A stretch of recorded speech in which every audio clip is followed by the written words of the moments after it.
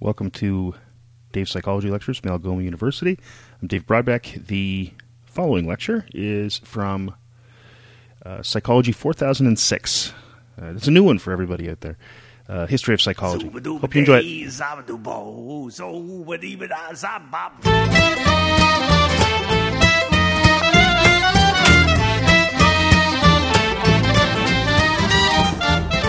right, let's see if this thing works today. I hope it does.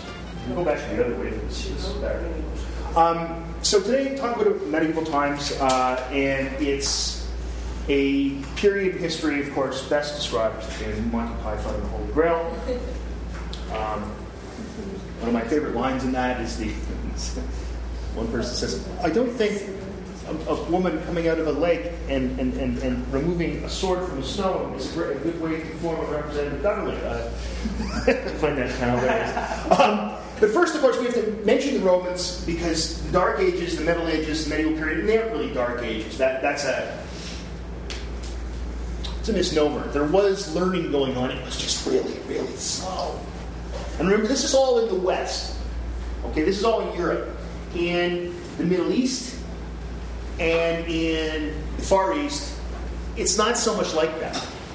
Okay? But basically, this all happens because of the Roman Empire. Its existence and then its lack thereof.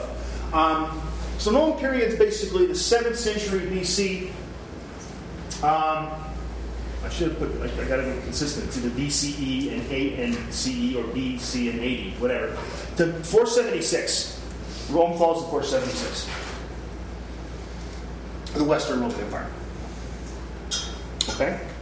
The barbarians. Goths, Visigoths, Vandals. We get the word Vandal from a tribe of people that wrecked Rome, called Vandals. Who are you? We're the Vandals. Oh, that doesn't bode well. Now, if you go back, looking at if you've taken Brain Behavior with me or in a couple other courses, I'll mention Galen. And Galen was the first. Well, not the first. He's the most prominent Roman physician. He's actually, I believe he was Greek. But he wrote about medicine. And in fact, if you go to medical school, you will read Galen in History of Medicine. He talks about how to take a pulse. He also talks about some cures. Some of them are actually sensible and work. Like you get a cut to clot by putting crushed up spider webs on it. Because there's actually a clotting agent in a spider web. He didn't even know that, but they figured it out. Using honey as an antibiotic. Again, he didn't know about bugs, bacteria, but they knew that it could help. He also figured out that the brain was the seat of behavior. He was one of the things he did is he was like a physician to the gladiators, which means you have a lot of work, and you find it very quickly about head injuries. One of the myths about ancient Rome is that the gladiators, they were all fights to the death. Very often people were allowed to live. These people were famous athletes. They were mostly slaves, but they were still famous athletes. And usually once they won enough, they were free. So it's the case that a lot of times these guys would live and they'd get patched up. And he was doing a lot of the patching. So he said there were 4 qualities: cold, warm, dry, and moist. They were involved in the balance for health. A lot of people don't like the word moist. Mental disorders were caused by an imbalance of these 4 humors. Well, you seem a little too moist. You must have an attention deficit disorder. Except saying that in Latin. And probably not using the term attention deficit disorder. He actually advocated for an early form of psychotherapy. In other words, a talking cure. Right? That's interesting. Think about that in ancient times. Everybody thinks that this is invented by Freud. Well, it's repopularized by him. But people have done this for years. One of the things you have to keep in mind, for the longest time, before Freud, you went and talked to your priest, or your rabbi, or your imam, or your uncle, or aunt, your wise uncle, right? And then those people all kind of disappeared from regular life, and we ended up having professional people we call counselors. But they're all doing roughly the same job. And the counselors have some training as well. The Christian church actually assimilates a lot of Galen's ideas into their way of looking at stuff.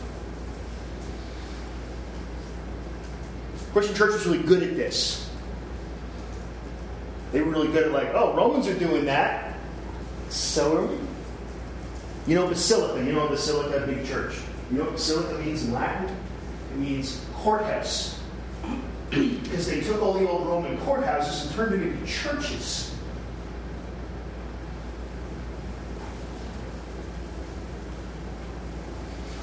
The church didn't assimilate his emphasis on reason so much.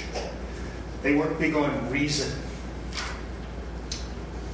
Right? The early Christian church was really, really dogmatic. It was a religion. And it was a religion fighting with other religions for dominance. And it's about loyalty, and it's about piety. It's not about... Sit down and wonder why you are a Christian. Remember, there's no Catholics, there's no Protestants, you're just a Christian.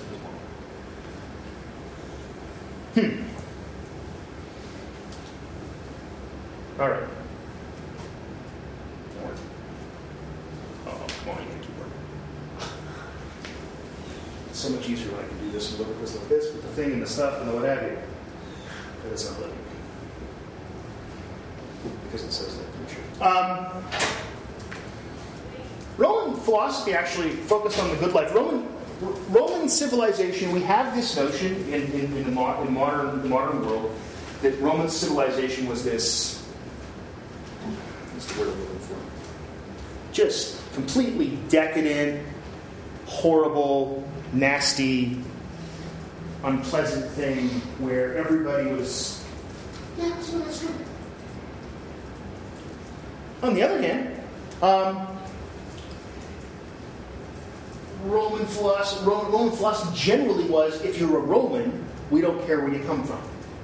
We don't care about the color of your skin, the language you speak, any of that. We don't care what your religion is, as long as you also accept our religion. This is why Christians didn't get along with Romans. This is why Jews didn't get along with Romans. This is like, okay, you also have to sacrifice to... Your religion's great. We have that. That's wonderful. It's very cute. Also, please sacrifice to Zeus. Jupiter. No, we're not doing that. Well, then we're going to persecute you. But you could be, you could be a Roman citizen and not speak Latin. You could be a Roman citizen and come from Spain or Carthage or wherever. And once you were a citizen, you could walk all throughout Europe and just say, I'm a Roman citizen, and no one would screw with you, because when someone screws the Roman citizen, the Roman army screws with them. So, Pax Romana. So, they focused generally on the good life, a lot of their, sort of like pleasure, relaxing, work hard, play hard kind of thing. Sorry.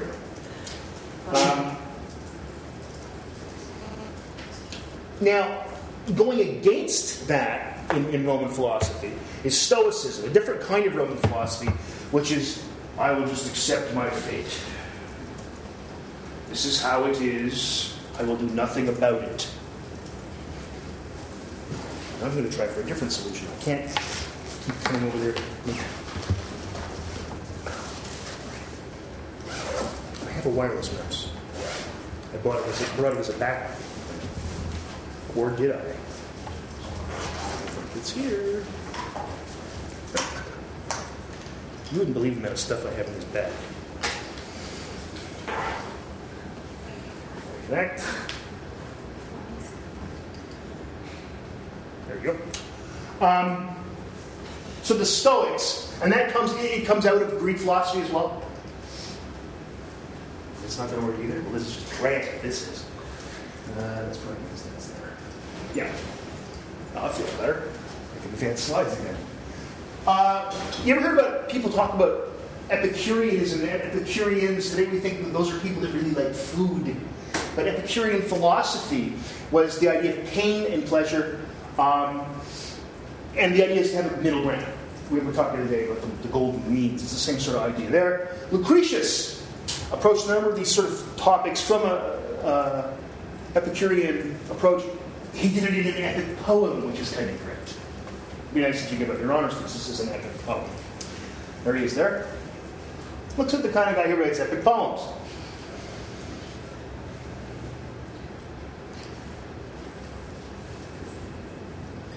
he talked about the unity of the mind and the body, which is pretty interesting because that goes against the idea of dualism we talked about the other day, of mind and body being separate. So the idea of monism versus dualism is an old debate. It's an old debate. But he argued for the unity of mind and body.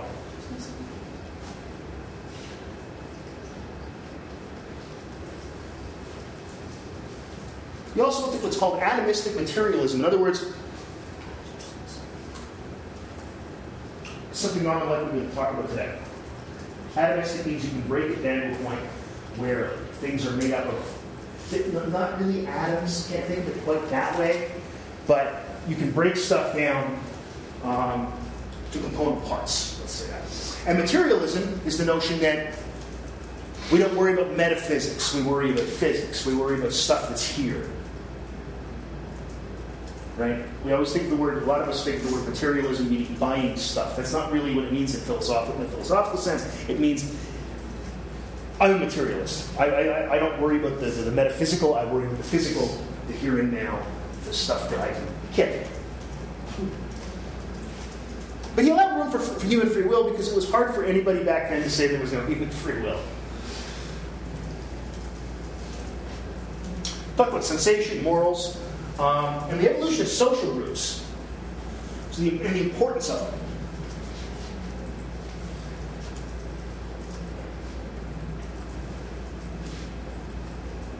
Quite a head of hair you have, eh? Quite a look. It's a good look. It's a good look. All right. Then there's skepticism. Skepticism, the first Roman skepticism is founded by a guy named Pyrrho, who's also, I believe, Greek. There he is. It denies radical skepticism, we might call it, or hardcore skepticism, if you want to call it that. Denies that you can actually ever know anything. It says that the only thing you can know is that you don't know anything. Don't believe anything. Right? That kind of idea. It says if you believe, if you take this approach, you're going to have an untroubled existence, and you're not going to be disappointed by the fact that your ideas are wrong. I'm not disappointed because I don't believe anything. And I long for the release that death will bring. That's where existentialism comes after World War II. Jean-Paul Sartre, right? See, it's interesting. A lot of these ideas we're skeptics today, except that we don't say I don't believe anything. Today, it's I don't believe anything until you can prove it to me. There's a difference.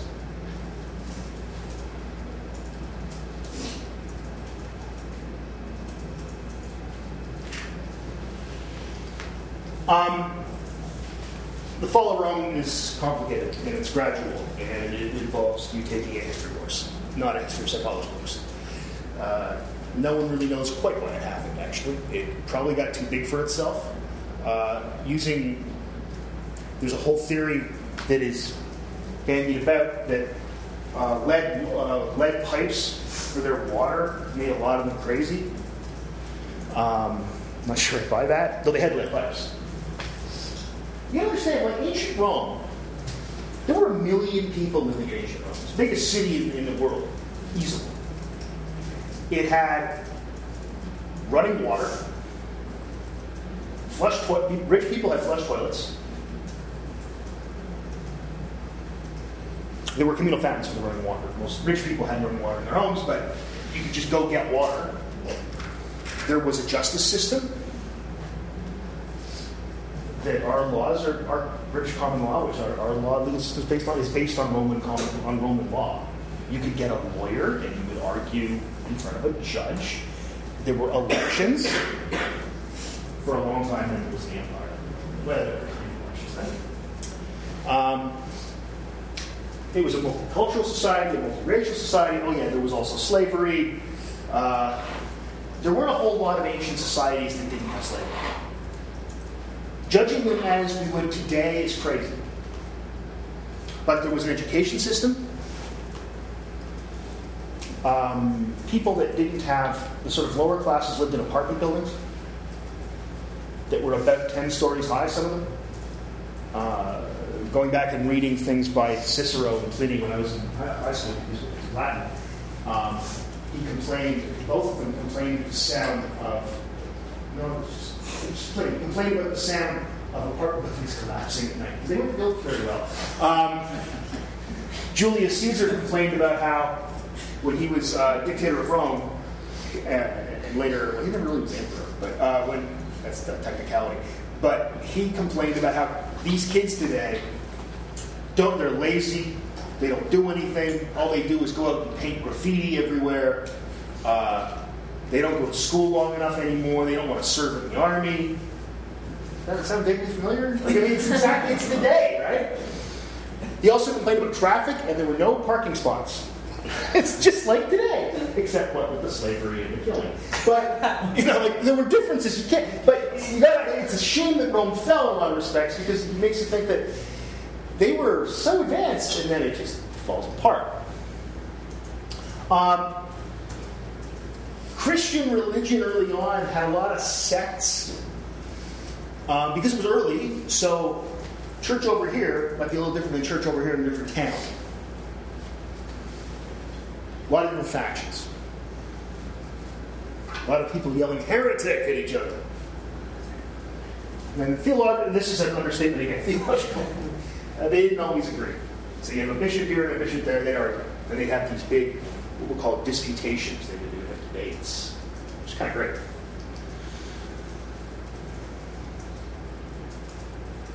So eventually, Christianity becomes the state religion of Rome. This does happen. And then you see a melding of the Roman ideas with the Christian ideas.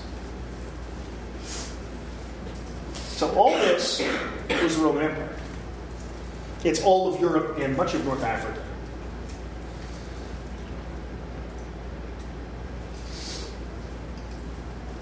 So, Roman Empire collapses. And we start talking about, you call it the Middle Ages, you call it medieval time. You can also, which is just means Middle Ages. Or you can talk about the Dark Ages, but really nobody says that. As I said, no one says that anymore because it's really dark.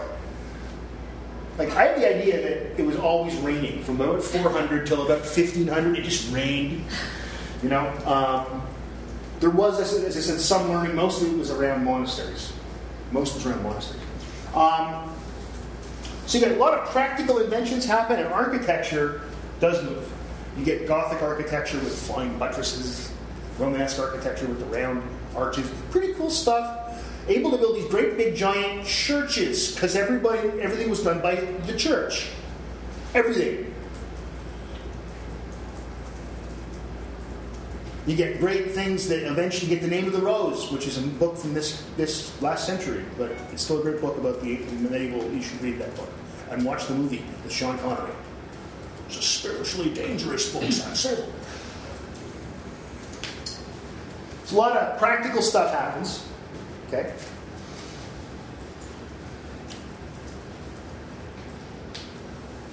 So, but medical stuff.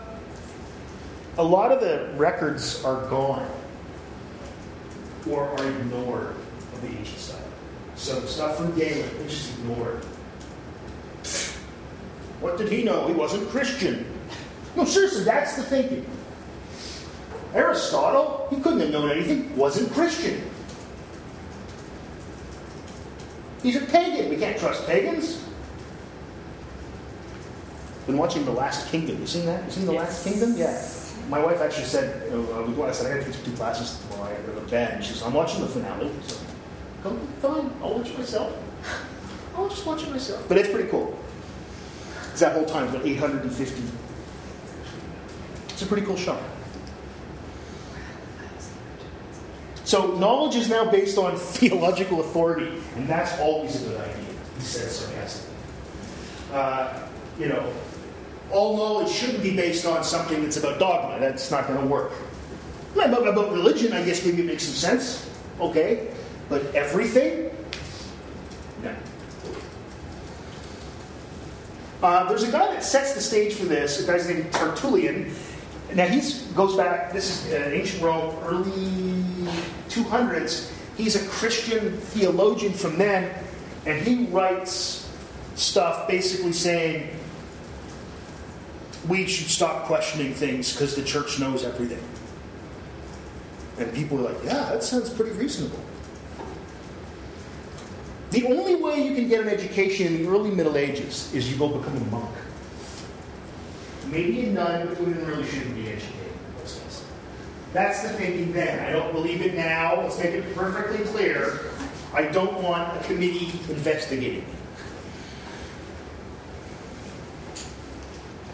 Okay.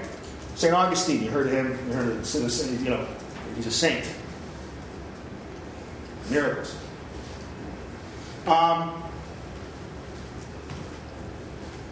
So Augustine combines Greek and Christian ideas and philosophical systems today. There he is there. Now he's talking a little bit about psychology, grief, habit breaking, and his ideas of motivations in kids. Interesting stuff. Now, Augustine says you have to have divine illumination to have a mind. That means that God is actually helping you think all the time. Wow. And people are like, that makes sense. Sounds good. Today we would go, but we can't, that's an extra thing. You can't have that. But people didn't think that. You got to get yourself, one of the important things about history is getting yourself in the mindset, if you can, of someone from then and ignore what we know now. That's a hard thing to do. It's a very hard thing to do. Even the most religiously fundamentalist people, or fundamentally, I don't know how you pronounce that, religious people that I've ever met would never say that God's doing all their thinking for them. Right? It's not that God sets things in motion and then you perceive it. It's no. So God's in there going, oh, look at that. Hey, check that out. Nice tree I made, right? Like that's what's going on.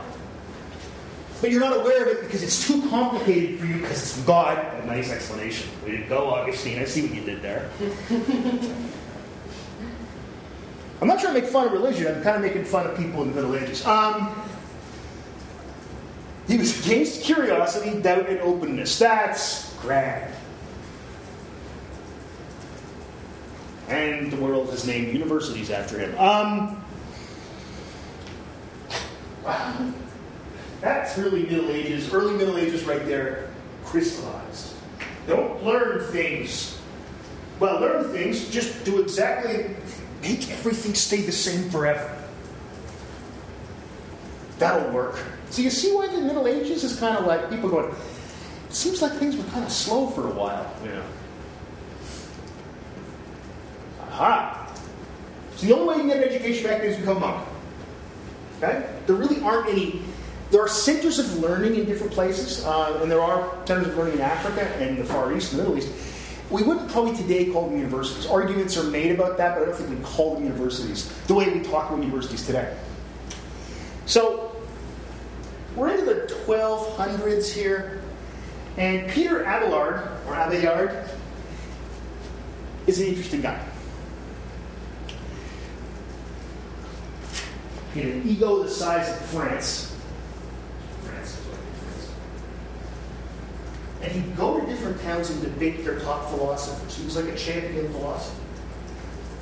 That's kind of cool.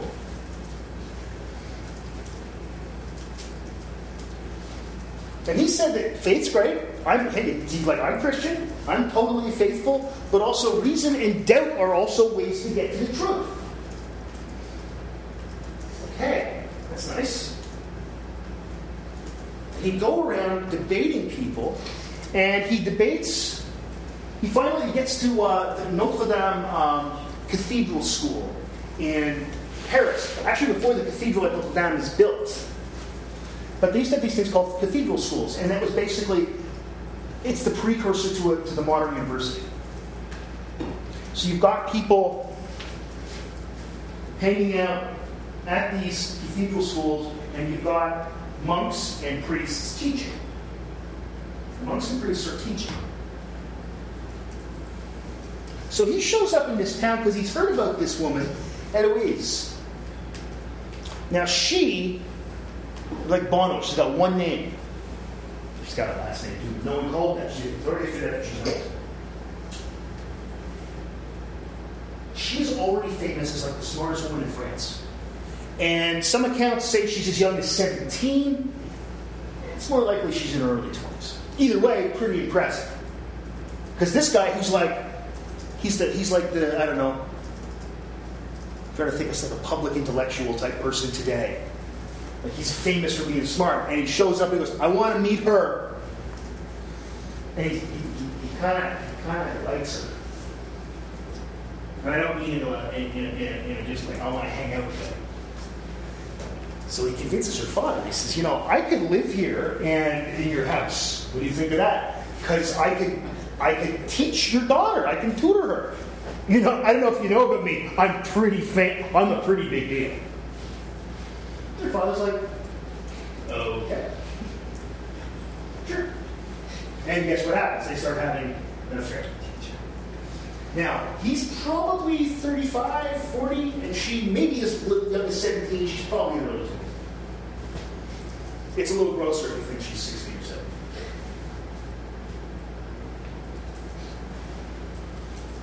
Everything's going great until she gets pregnant. Father's like, well, you got to marry her. He's not concerned about, 40-year-old man with my 20-year-old daughter. He's like, you marry her. And he's like, I can't marry her. That's horrible for my career. What a dick. Okay. He finally agrees to a secret marriage. So they'll get married, but they won't tell anybody. Now, see in the eyes of God, no, so they have a secret marriage, everything's fine. Everything's secret, except the father is pretty proud of the fact that his daughter, look who he's married to. I don't know if anyone secretly married to that famous actor. This kind of pisses him off. He doesn't trust the father, so he sends, Peter Abelard sends Eloise away to live, against her wishes, by the way, to live in a convent. Convent, yeah, like with convents, with nuns. And so, Dad's not happy. So, Dad hires some guys to break into his room and castrate him.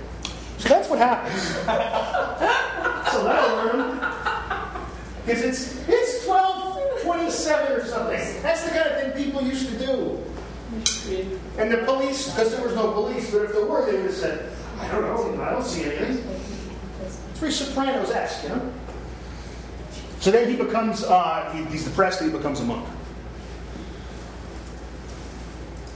The interesting thing about her is, her writing, now, you'll say, she talks about love. They write letters back and forth.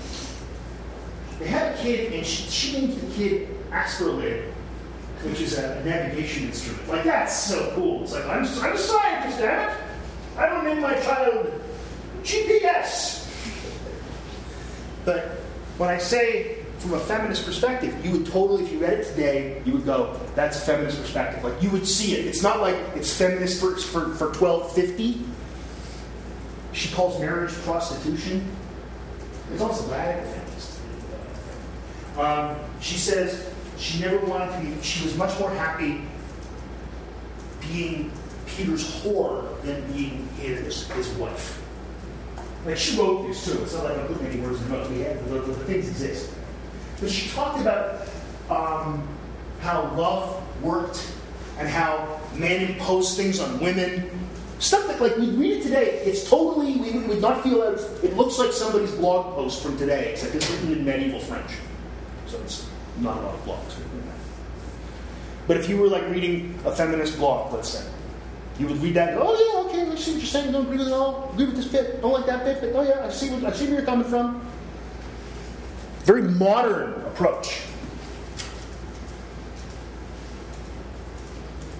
There they are. Handsome couple. People couldn't draw back then. No, the biggest thing, you notice something? People couldn't do perspective. They just couldn't. You can't tell anything from that picture. Everything's flat, right? Medieval art's like that. I don't know why. But people had no idea how to paint perspective. That comes in the Renaissance. When you see these things, by the way, live, if you go to an art museum and see some of these things from the early and Middle Ages, paintings like this, and they're just on pieces of wood that somebody's painted, it's really striking because it's like, that's 1,000 years old. I can touch it. Better not. I don't want to rub the paint off. So Roger Bacon's another guy. Roger Bacon is this is interesting, an academic. We don't have people that are getting academic jobs. He's at Cambridge, because Cambridge is one of them old schools. Cambridge and Oxford now have been founded. 1300s. There's a college at Oxford. When I was at Oxford, I was being a tour, and someone said, they said, that's a new college. I said, oh, really? We have a new college. We have a new college in U of T. He goes, when was that founded? I said, 1967. It was 1327. I said, oh, that's the new one? He talked about a lot of psychological topics, including the nature of human ignorance. They're starting to say that people don't know things and it's okay to find them out. It's okay to find them out. Even if the church doesn't know, go find out. Radical ideas for the time. Things that can get you in trouble. Whatever. So Aquinas, right? Another one of these guys, another famous saint, St. Thomas Aquinas. Aquinas was, I think he's Italian. He was committed to the idea of reconciling faith and reason, because this was now becoming a thing in society. Now, again, not for most people in society. Most people were serfs. Most people were just one step up from being slaves, right? But for the noble, educated classes. He went back and looked at Aristotle, even though Aristotle wasn't a Christian. He brought it into the church, tried to reconcile it, kind of neat. And he talked about sensation and perception. When we talked about Aristotle talking about that, he thought, well, let's figure out how our minds work. That's neat. And he said, empiricism's good, rationalism's good, don't be afraid of it. If you're afraid of it, you don't think our faith is true. If our faith is true, what do we have to fear? He makes a strong point, right? It's like, if you're so afraid of these ideas, that means you have doubt. What's the doubt? Right? So Aquinas, I like Aquinas. A lot of Aquinas in undergrad. So, there's also William of Ockham. He's another guy, this monk kind of guy, writing on theory of knowledge. And he comes up with this notion that the simplest explanation is the best. Or we call it today Occam's razor. And we still use that in science, right? We always say, you get two competing theories, they both do a good job of predicting data. Which one's the simpler one? Let's go with that. And it's kind of neat because nature is simple in that respect. See, isn't it? That's so, what's the word I'm looking for? That's so second nature to us now. Occam's razor. That the idea that no one thought that way up until, and they wrote it down, up until the 1300s in England, seems weird, doesn't it? But there it is. Everything's kind of getting back to normal. And then the plague happens. Bring out your dead. That's again, this is the Monty Python Holy Grail reference. I'm not quite dead yet.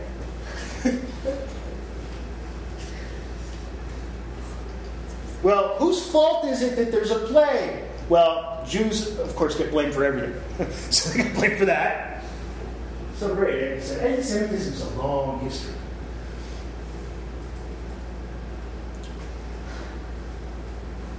So first people say, well, obviously it's because there's Jews around. Because that's how people thought. Some people still think that way. They want to make America great again. But, I'm sorry, I say that out loud. I have political opinions, I'm sorry, I should share them. But then, people started to think a little more and started to say, okay, and then again, remember, we're getting a little skeptical, we're getting a little rational, and people said, how did God let that happen? Like, people are dying in the streets. By the way, the plague today, it's, you take, like, literally, if you got a case of bubonic plague, which is exceedingly unlikely, but if you got it, you went to the doctor, they go, no, penicillin will be fine. Like, it's a really easy thing to cure. But they didn't have antibiotics back then. So, people died. Lots of people. A third of Europe. It's a lot of people. Slows down this progress a little bit. It's hard to have progress when you're wondering if you're going to live till tomorrow. So people start thinking, maybe the church doesn't know everything. Because its explanation for this is probably Jews and, I don't know, most of you people are probably bad. A lot of sinning. No, really, that's their explanation.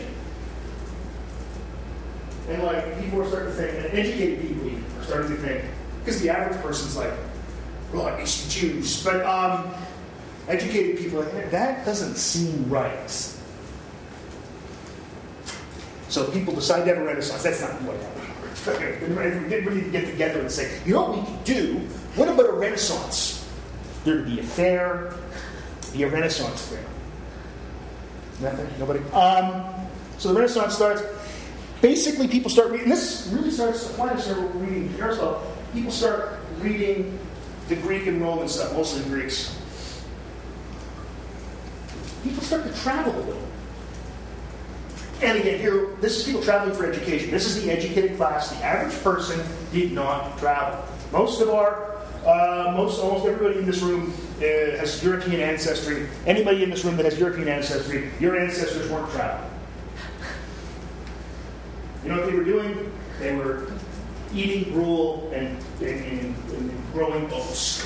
There's a whole lot else to do.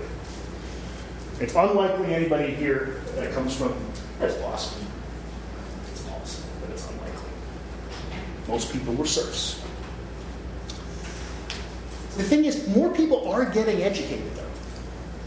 And there's more trade, both in goods and ideas. Suddenly you can buy stuff from other places. Now, in ancient Rome, that happened all the time.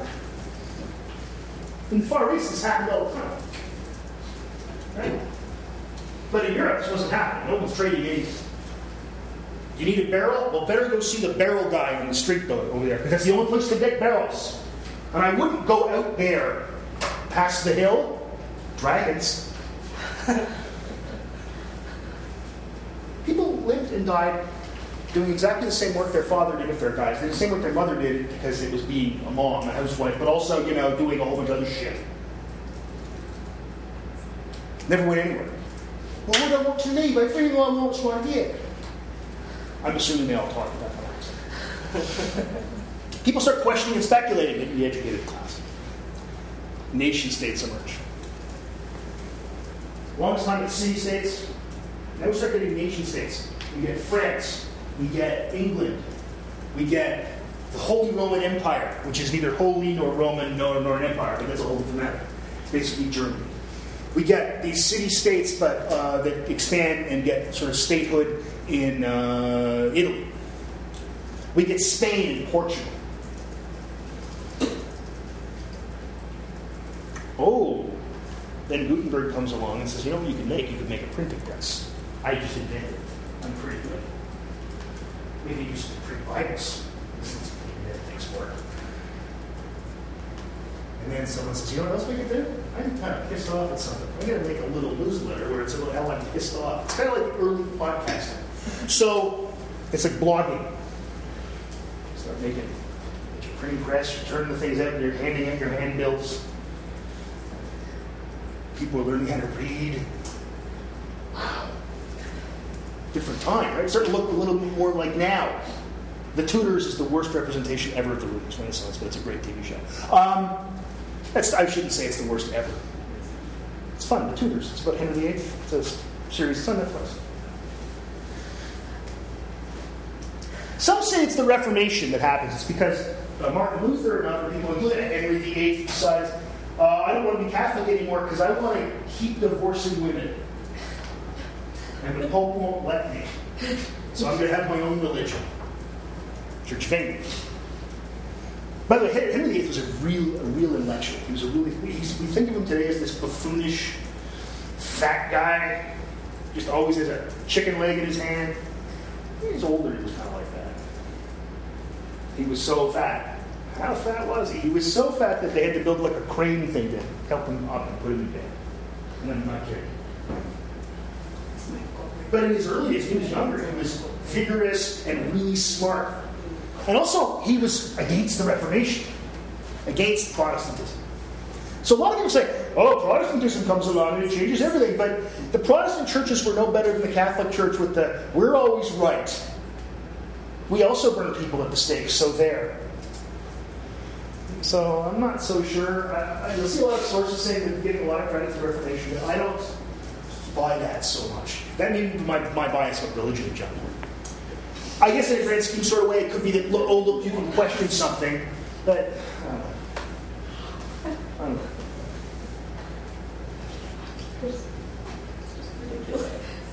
Which is it? What's ridiculous? Oh, wait, pictures? No. Because they're meant to be really. What is it? What is that?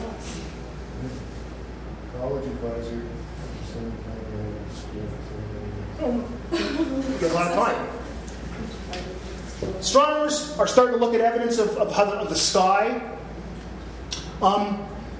Basically, at old European universities, you studied astronomy, critical thinking, music, and philosophy. That was your core courses, and there were no electives. So that's what you studied. Ptolemy, he's an ancient Egyptian emperor, said that the universe is centered on the Earth. Humans, therefore, are the center of existence. Human history is the history of the universe. Right? Again, he comes up with this well before the birth of Christ, so that's okay. Copernicus, who's a Polish guy, says, yeah, except for the fact that it doesn't fit the data. You know what fits the data better? Sun center, we going around it.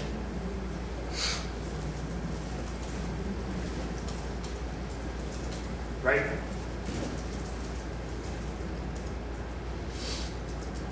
By the way, there's no way his actual name was Copernicus. He just wrote in Latin. People Latinized their names and they wrote stuff. Almost all academic work was done in Latin up until the 18th century, 19th century. Like in university, you wrote all your papers in Latin. The world changed, which is probably good because it's harder. It's actually easier in English. And then Kepler comes along, refines Copernicus, and he talks about elliptical orbits. And then Galileo refines the telescope. Glad somebody got the reference there. He challenges all the assumptions of the church. He also, for the longest time, the church said heavier things drop faster than light things. What? Sorry, heavy things drop faster than light things. And that's not true. Everything drops at the same speed, right? That's how gravity works. But he said that doesn't work that way. I've done experiments. The church said, well, we'll lie about that. We'll have none of that. See, that's how pervasive the church was. The church was like, well, we know a little bit about acceleration of objects. No, apparently you don't.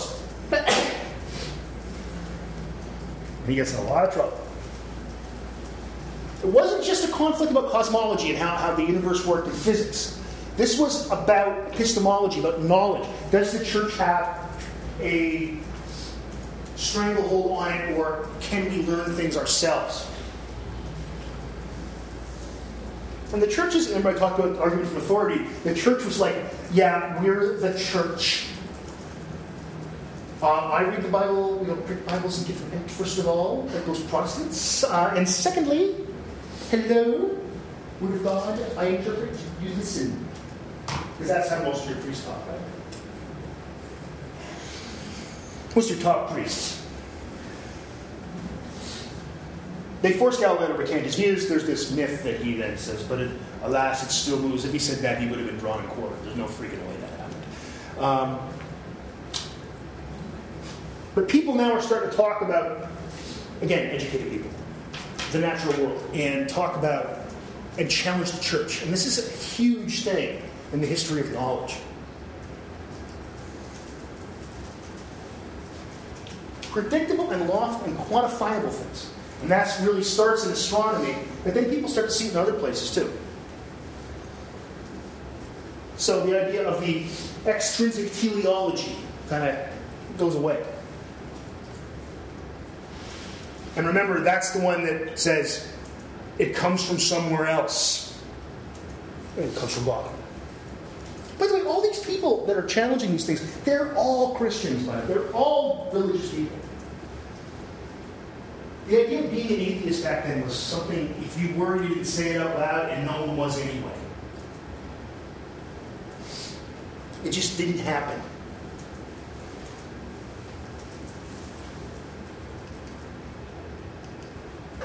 So psychological thought in Renaissance includes, there's not much, frankly.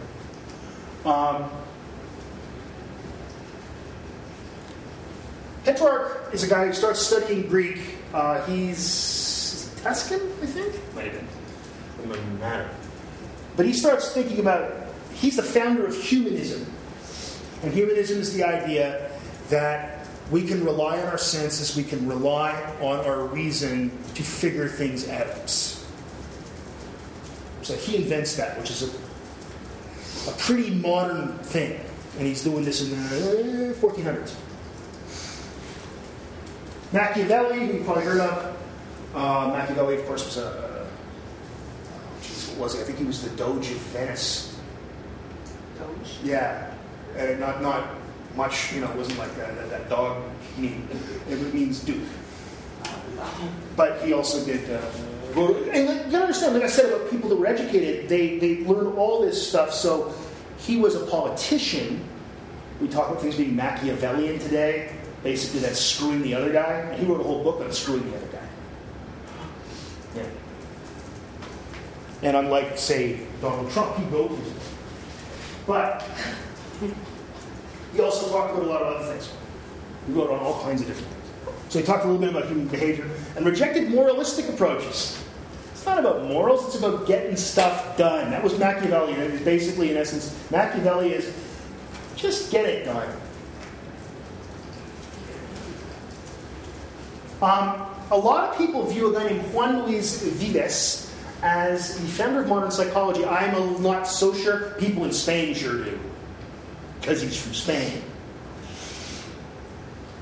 He talks about, though, things like emotions. And he talks about relating physical to psychological. So, let's give him some credit. He wasn't doing experiments, really. There he is. Nice hat. It's a good look.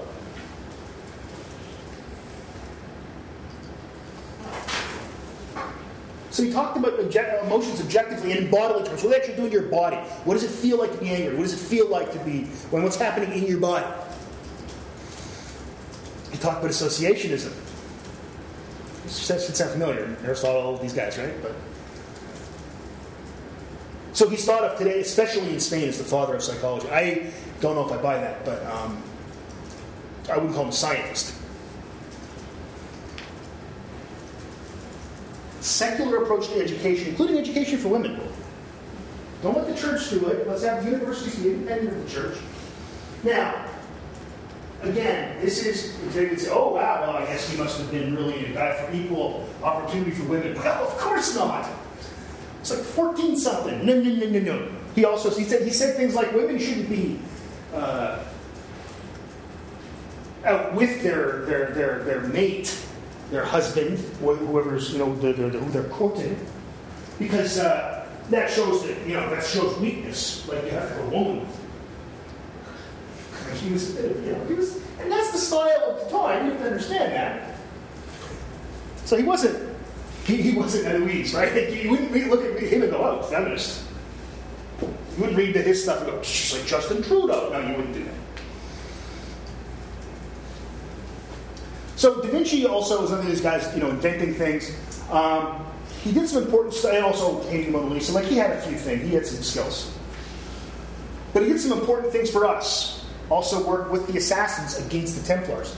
Does anybody play Assassin's Creed besides me? Okay. He actually had an accurate anatomy done of the visual system.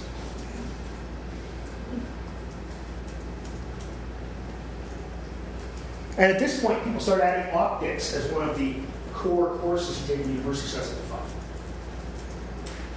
A lot of the early work on optics is done in the Middle East, but there was a prohibition on dissecting animals, so nobody got a good view of inside. There wasn't that prohibition, of course. It was. So visual perception and descriptions of the variety of emotions and facial expressions, he did that too. He also invented the helicopter, something. He was great. Da Vinci was amazing. He's one of those once in a couple of centuries minds. Not a lot of those guys out there. Okay, a few other people. Olivia Sabuco, Catalonian, I think maybe. Physical, psychological consequences of the passions. Again, she's looking, so that's basically looking at emotion and its connection to physiological things. That's cool. She talked about intellectual processes, but she treated emotions as being a central human thing. So she's like, animals don't have the same emotions we do, and our emotions guide our intellect. That's neat. Different. And Juan Huarte, hope I'm pronouncing that properly, he looked at individual differences in aptitude, things like intelligence.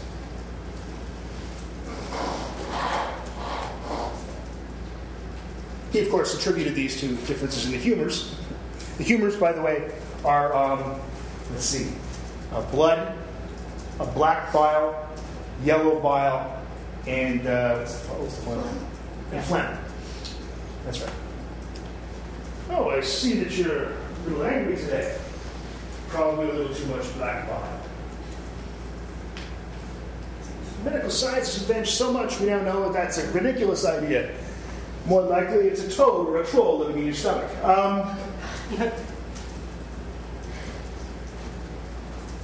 That is a Saturday Night Live reference from 1976. There's no way that you got that. Okay, so some conclusions about this era, and then we can talk about the data. First of all, that was quite a bit of history. We're now up to about 1600, and we started at 700 BC. So we're moving fast. It's going to slow down. One of the reasons intellectually, intellectual history and history of psychology we can move so quickly is that there was a long time when literally nothing happened. No one cared about these things, or if they did, they were too frightened of what could happen to them to say anything. Right? The church was really important in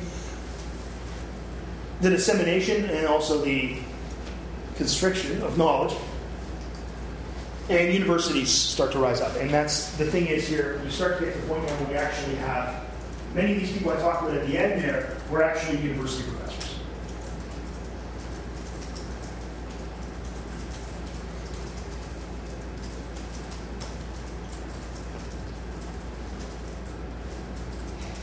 By the way, when you read the convocation, the person walks in with a big mace. You know what the mace represents? The convocation ceremony we have is based on almost all convocation ceremonies, is based on the convocation at Oxford. And the convocation at Oxford, the person walks into the mace because they used to go in with a real mace.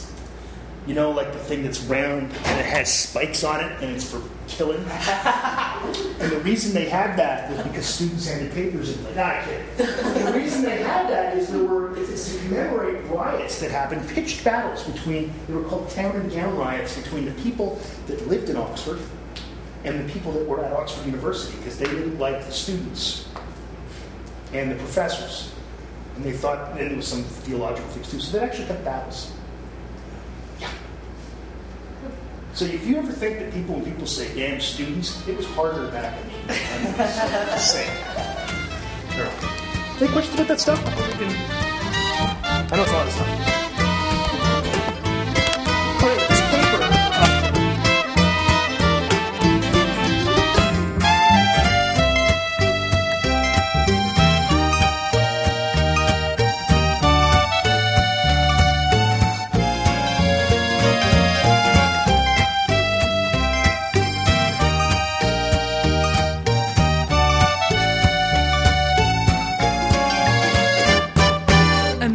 magician and he sawed me right through. He said he had enough love to satisfy two. Now if you were me and you were two, what would you do? Would you take twice the love or would you get up the glue? Remember the wagons when they pulled into town? You could see the big top 4 miles around. Among the carnival freaks he stood out like a clown, and from his top hat he pulled a wedding gown. Hey, hey, what you gonna do? You can't love me and another one too. Hey, hey, what you gonna say? When the cat's away, the rats are gonna play.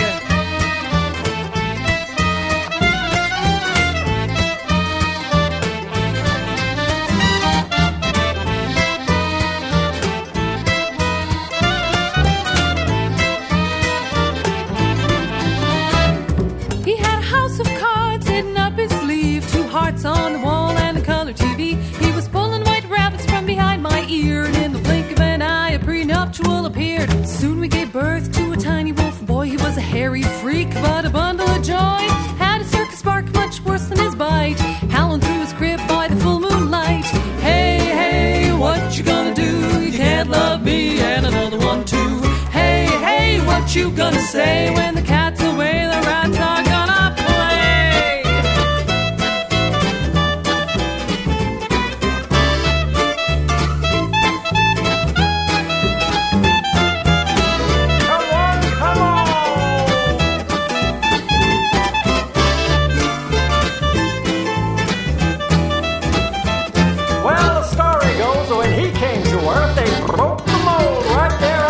He was so darn ugly, just a bag of skin. The doctor slapped his mother instead of him. True story.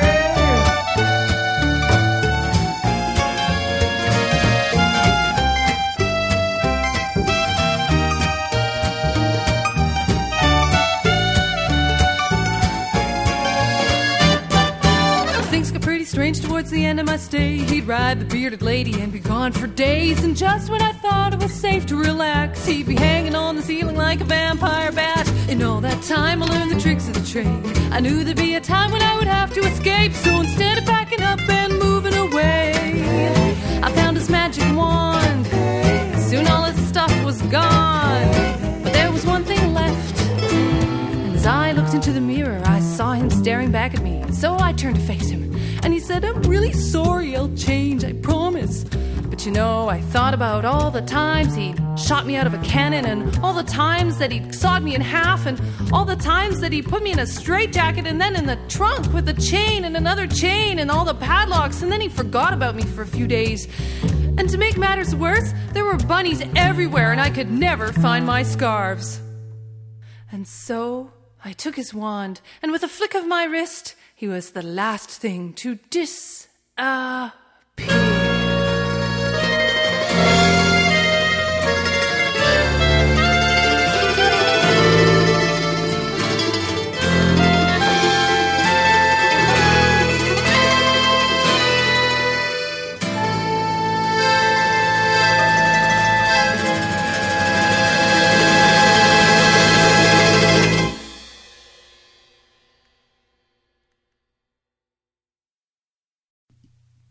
Thanks for listening to the lecture.